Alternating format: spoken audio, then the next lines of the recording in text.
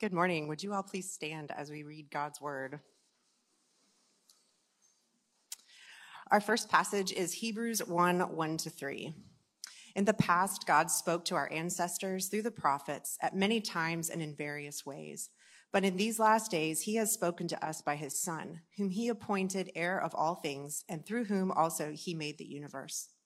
The Son is the radiance of God's glory and the exact representation of his being, sustaining all things by his powerful word. After he had provided purification for sins, he sat down at the right hand of the Majesty in heaven. And now Matthew 25:31-36. When the Son of Man comes in his glory and all the angels with him, he will sit on his glorious throne. All the nations will be gathered before him, and he will separate the people one from another as a shepherd separates the sheep from the goats. He will put the sheep on his right and the goats on his left. Then the king will say to those on his right, "Come, you who are blessed by my Father, take your inheritance, the kingdom prepared for you since the creation of the world. For I was hungry, and you gave me something to eat. I was thirsty, and you gave me something to drink. I was a stranger, and you invited me in. I needed clothes, and you clothed me. I was sick, and you looked after me. I was in prison, and you came to visit me." This is the word of the Lord.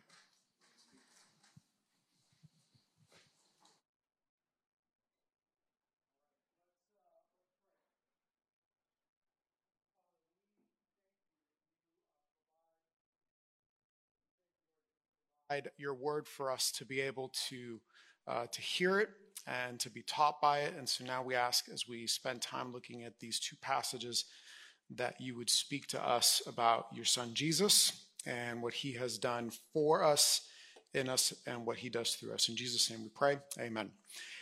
We've been working our way through this topical series for Advent, where we are looking at different passages of Scripture that talk to us about some aspect of Jesus' becoming man. The term that we use to talk about Jesus becoming a man is incarnation.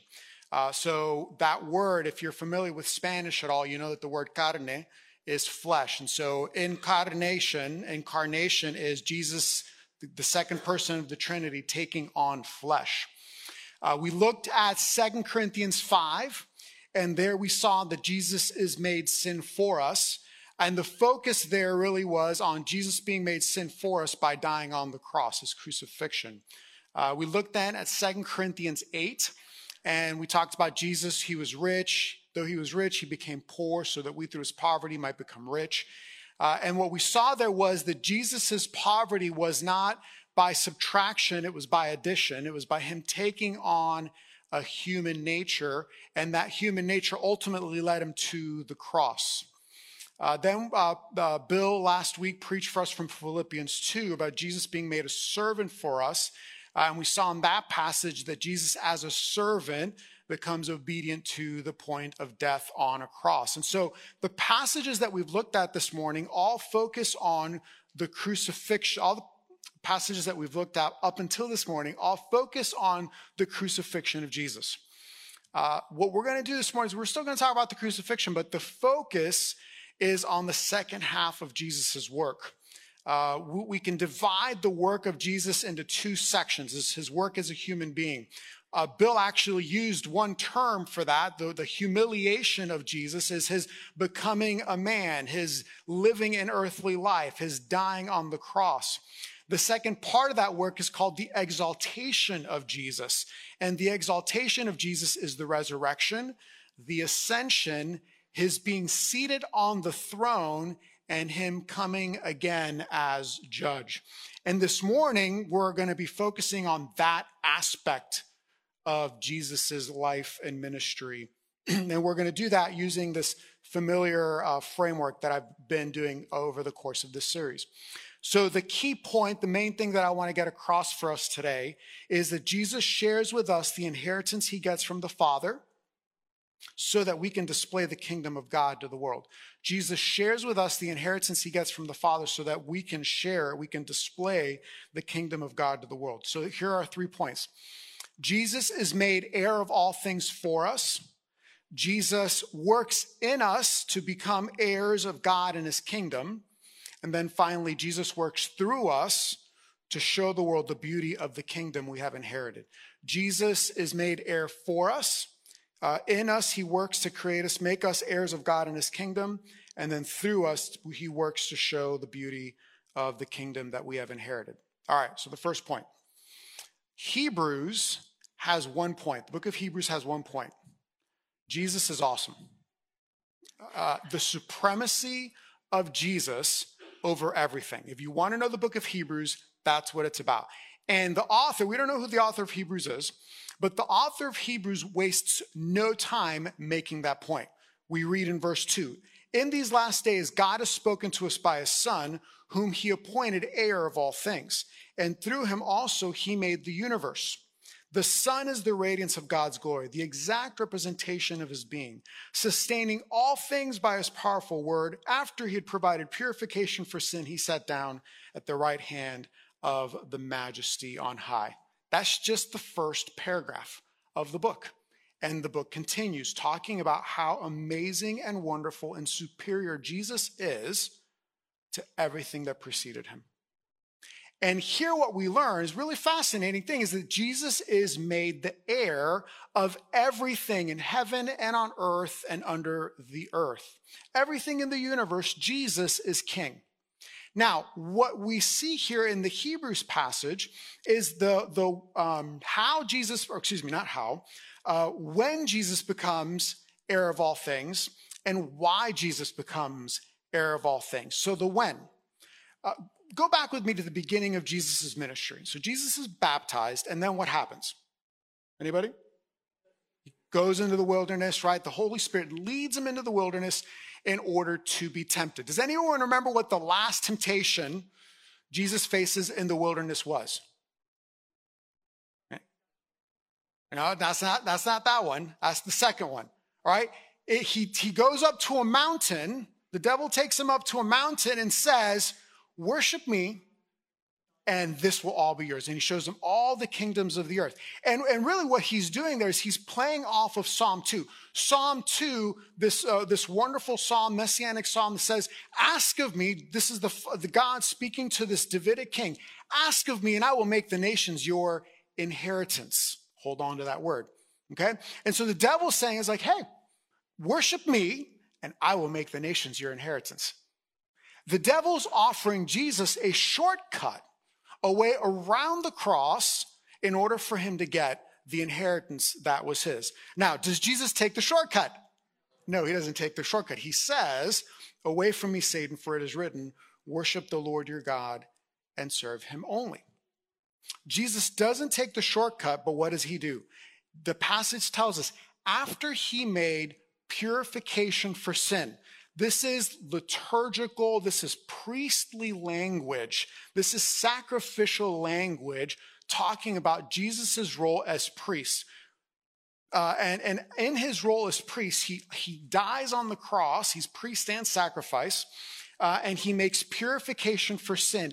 And then we read that what? He rises again from the dead, he ascends to heaven, and he is seated at the right hand of God. That is his coronation. Jesus is king. He is king over everything, all things. This is why last week's passage, Philippians 2, we read that at the name of Jesus, every knee will bow where? In heaven and on earth and under the earth. This is why in Ephesians 1:10, we read that God is bringing everything in heaven and on earth together under one head, Jesus Christ. Jesus is king. And so when Jesus ascends to heaven, he goes up to heaven. In Luke 24 and Acts 1, we read about this. And he gets to heaven, and there's this huge coronation, and he sits on the throne. And at that moment, he is made heir of all things at his coronation. That's amazing, okay?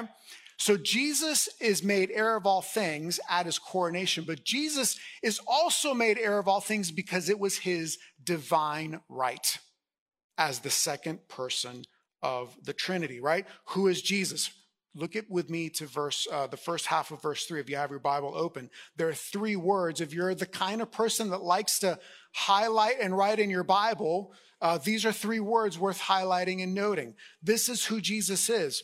In verse 2, we're told that he is the creator. And then in verse 3, we read this: the Son is the radiance of God's glory. He is the exact representation of God's being.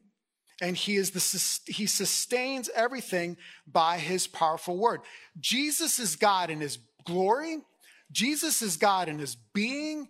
Jesus is God in his actions as creator and sustainer. That is an amen, right? Absolutely.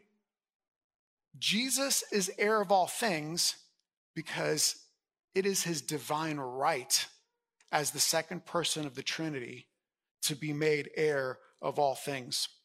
There is in one of the ancient creeds of the church, it's called the Nicene Creed. It was written in 325 AD in response to a big church meeting that was held in the city of Nicaea, hence the word Nicene Creed. It's a creed that comes out of Nicaea.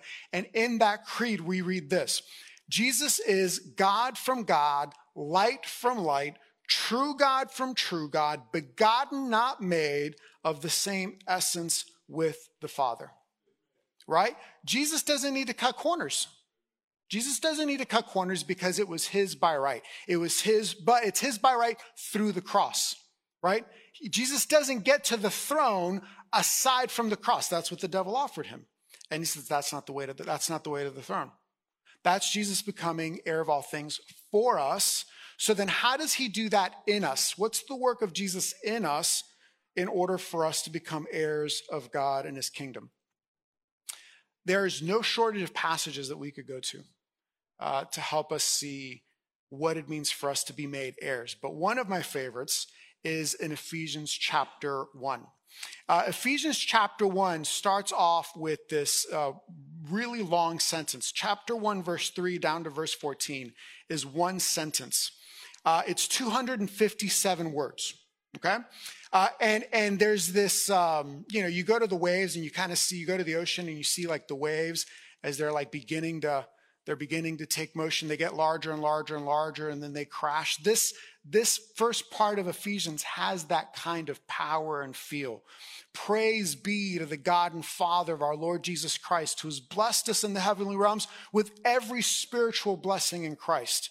That's just the beginning. And then he goes on to list all of the different blessings. In him you were chosen, having been predestined according to the plan of him who works out everything in conformity with the purpose of his will, in order that we who were the first to believe in Christ might be for the praise of his glory. And then he right in the middle of this kind of crescendo of praise, he says, we've been adopted to sonship.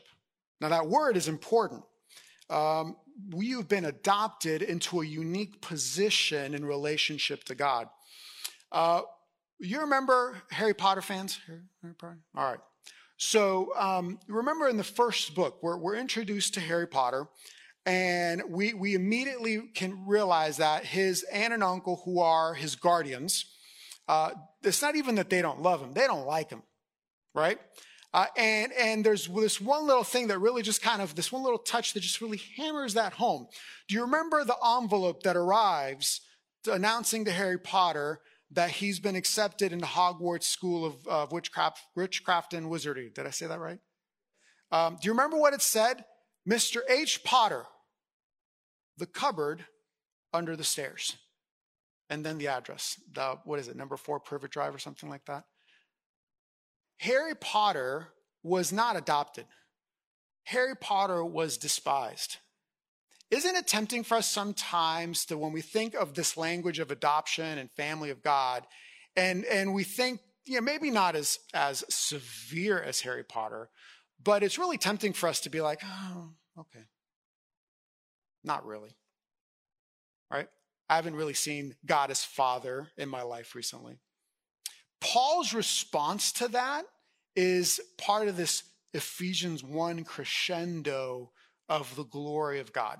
This is what he says. in verses 13 and 14. This is the end. This is how he brings this crescendo of praise, this wave of glory of God, wave announcing the glory of God. This is how it crashes, if you will. And you were also included in Christ when you heard the word of truth, the message of your salvation, having believed. I'm quoting it from a different version of the Bible. When you believed, you were marked in him with a seal, the promised Holy Spirit, who was a deposit, guaranteeing our inheritance until the redemption of those who are God's possession, to the praise of his glory. What does Paul say? When you heard the word, when you responded to the word, when you believed in Jesus, you were at that moment adopted. You were made an heir. But guess what? The inheritance that you have as sons and daughters of God, of the Father, is not an inheritance that's just simply waiting for you at the end of time, right? It's not Harry Potter who all of a sudden goes into Gringotts Bank and realizes he's got a ton of money, right? It's a deposit that you get the moment you believe. And that deposit is Holy Spirit. What's fascinating is if you stop and think about it, like look at what we did 2 weeks ago when we looked at 2 Corinthians 8. What we said there is that Jesus was rich and he becomes poor so that by his poverty we can become rich. And what we saw there was that the riches that Jesus had and the riches that he gives to us were what? Do you remember? Was not material, but it was his relationship with the Father and the Spirit. And in a very similar way, coming from a different angle here, Paul is saying to us that the inheritance that we get is given in a deposit, and that's the Spirit. So if the Spirit of God is the deposit, then it stands to reason that the full inheritance is what? It's the Father, the Son, and the Spirit. It's relationship with all of them.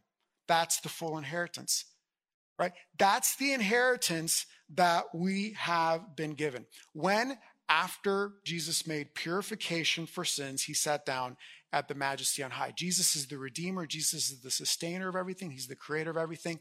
And when we put our faith in him, he gives us a down payment of the inheritance that's his. He gives it to us through faith. Yes, hallelujah, amen, right? This is amazing. Now, one other angle that's going to help us get into our last point, that one of the other ways that Scripture talks about this inheritance language is with the language of the kingdom of God. Jesus, if you think about it, there are a couple places where Jesus talks about being heirs of the kingdom or inheriting the kingdom.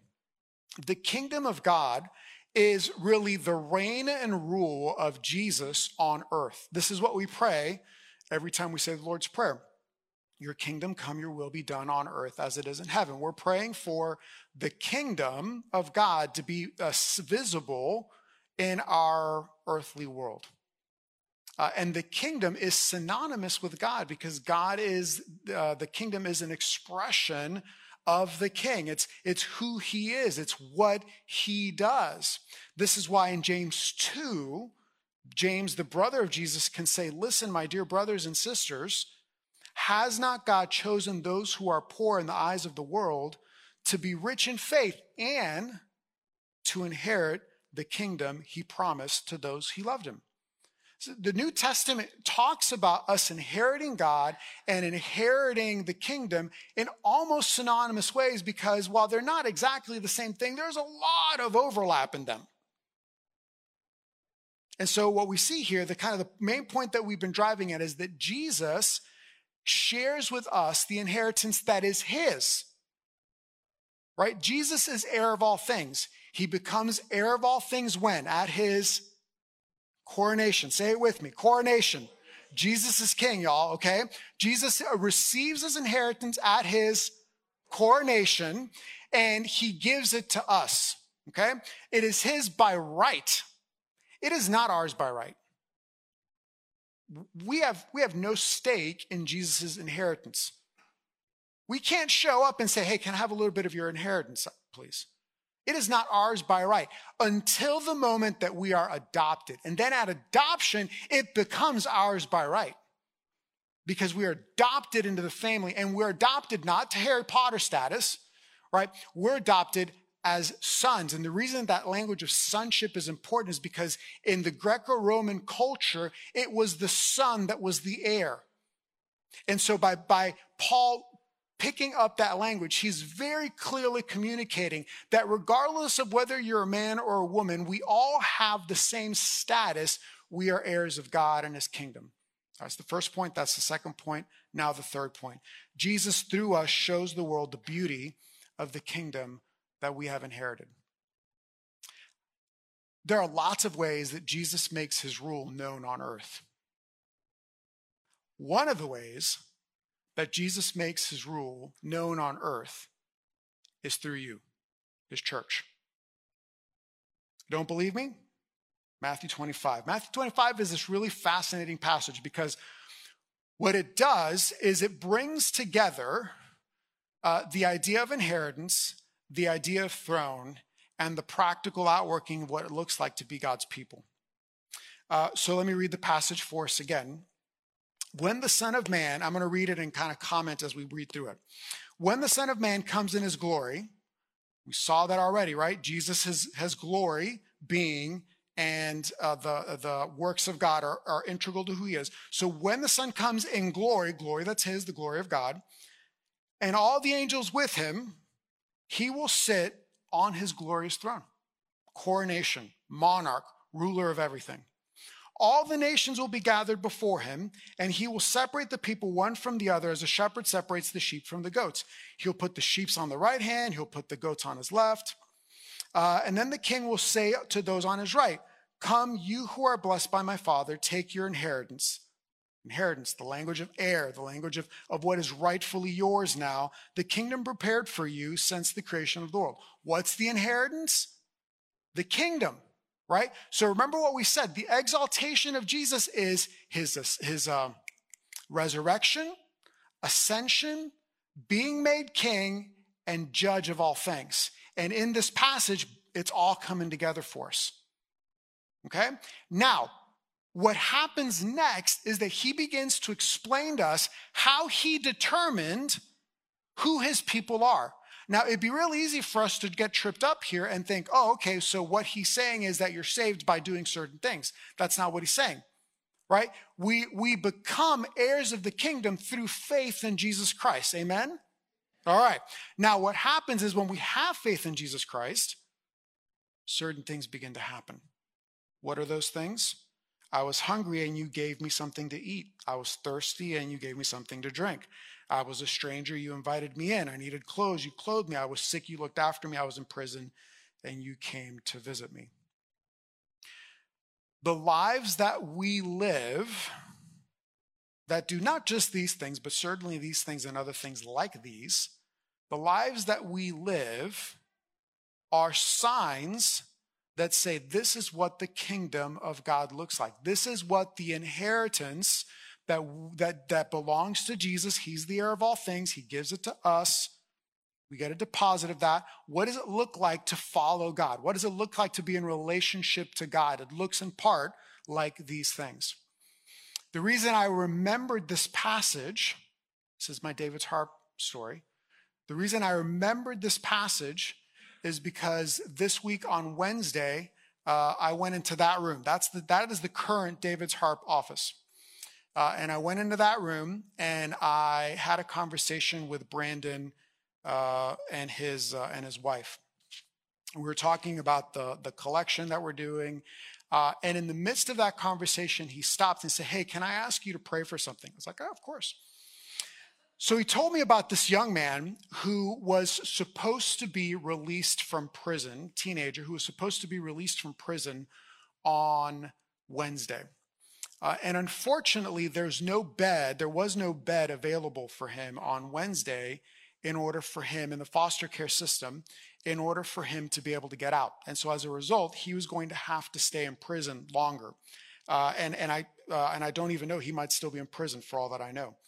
But there was no bed available for him on Wednesday. And so he was, as I can only imagine, right, he was an emotional wreck. And so Brandon told me, will you please pray? Because this was the warden of the jail had said that 2 of the David's Harp employees could come to the prison and take him out of jail to lunch, then bring him back to the jail. Now, Brandon said, like, that's unheard of that they would do that.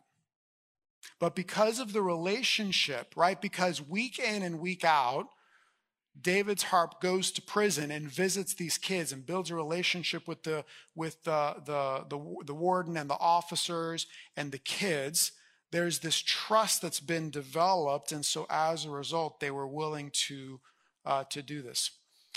That's kingdom of God. You understand? Like that is the kingdom of God. That is the inheritance that we have been given by the Father being displayed so that 2 godly men could go and have a conversation with this kid and help him deal with the emotional roller coaster that he had to be facing on that particular day. And so here's the tragedy of that situation, is that that's not an isolated incident. According to what Brandon told me, that kind of thing happens all the time, right? Because, I mean, let's just be real, right? Foster care for teenagers is hard. Teenagers are not wanted in many foster care environments. Everybody wants cute little kids, and okay. But imagine not only being a teenager, having a record. I told Brandon, I was like, I don't know how to fix this, but I think the church can fix this. Or at least the church can do something about this, right? Because that's the kingdom of God. That's what the kingdom of God looks like, that we have been given all of these riches. We have been given the God of heaven and earth, that we have been made his heirs, and he wants us to share the inheritance that we've been given by him with this world. That's why we love David's harp. But more importantly, that's why we love Jesus. Let's pray. Heavenly Father, we come to you and ask that you would please help us to grasp, as Paul says, the height and breadth and width and length of the love that you have given to us. We ask that you would please help us to be able to fully own the inheritance that you have given to us.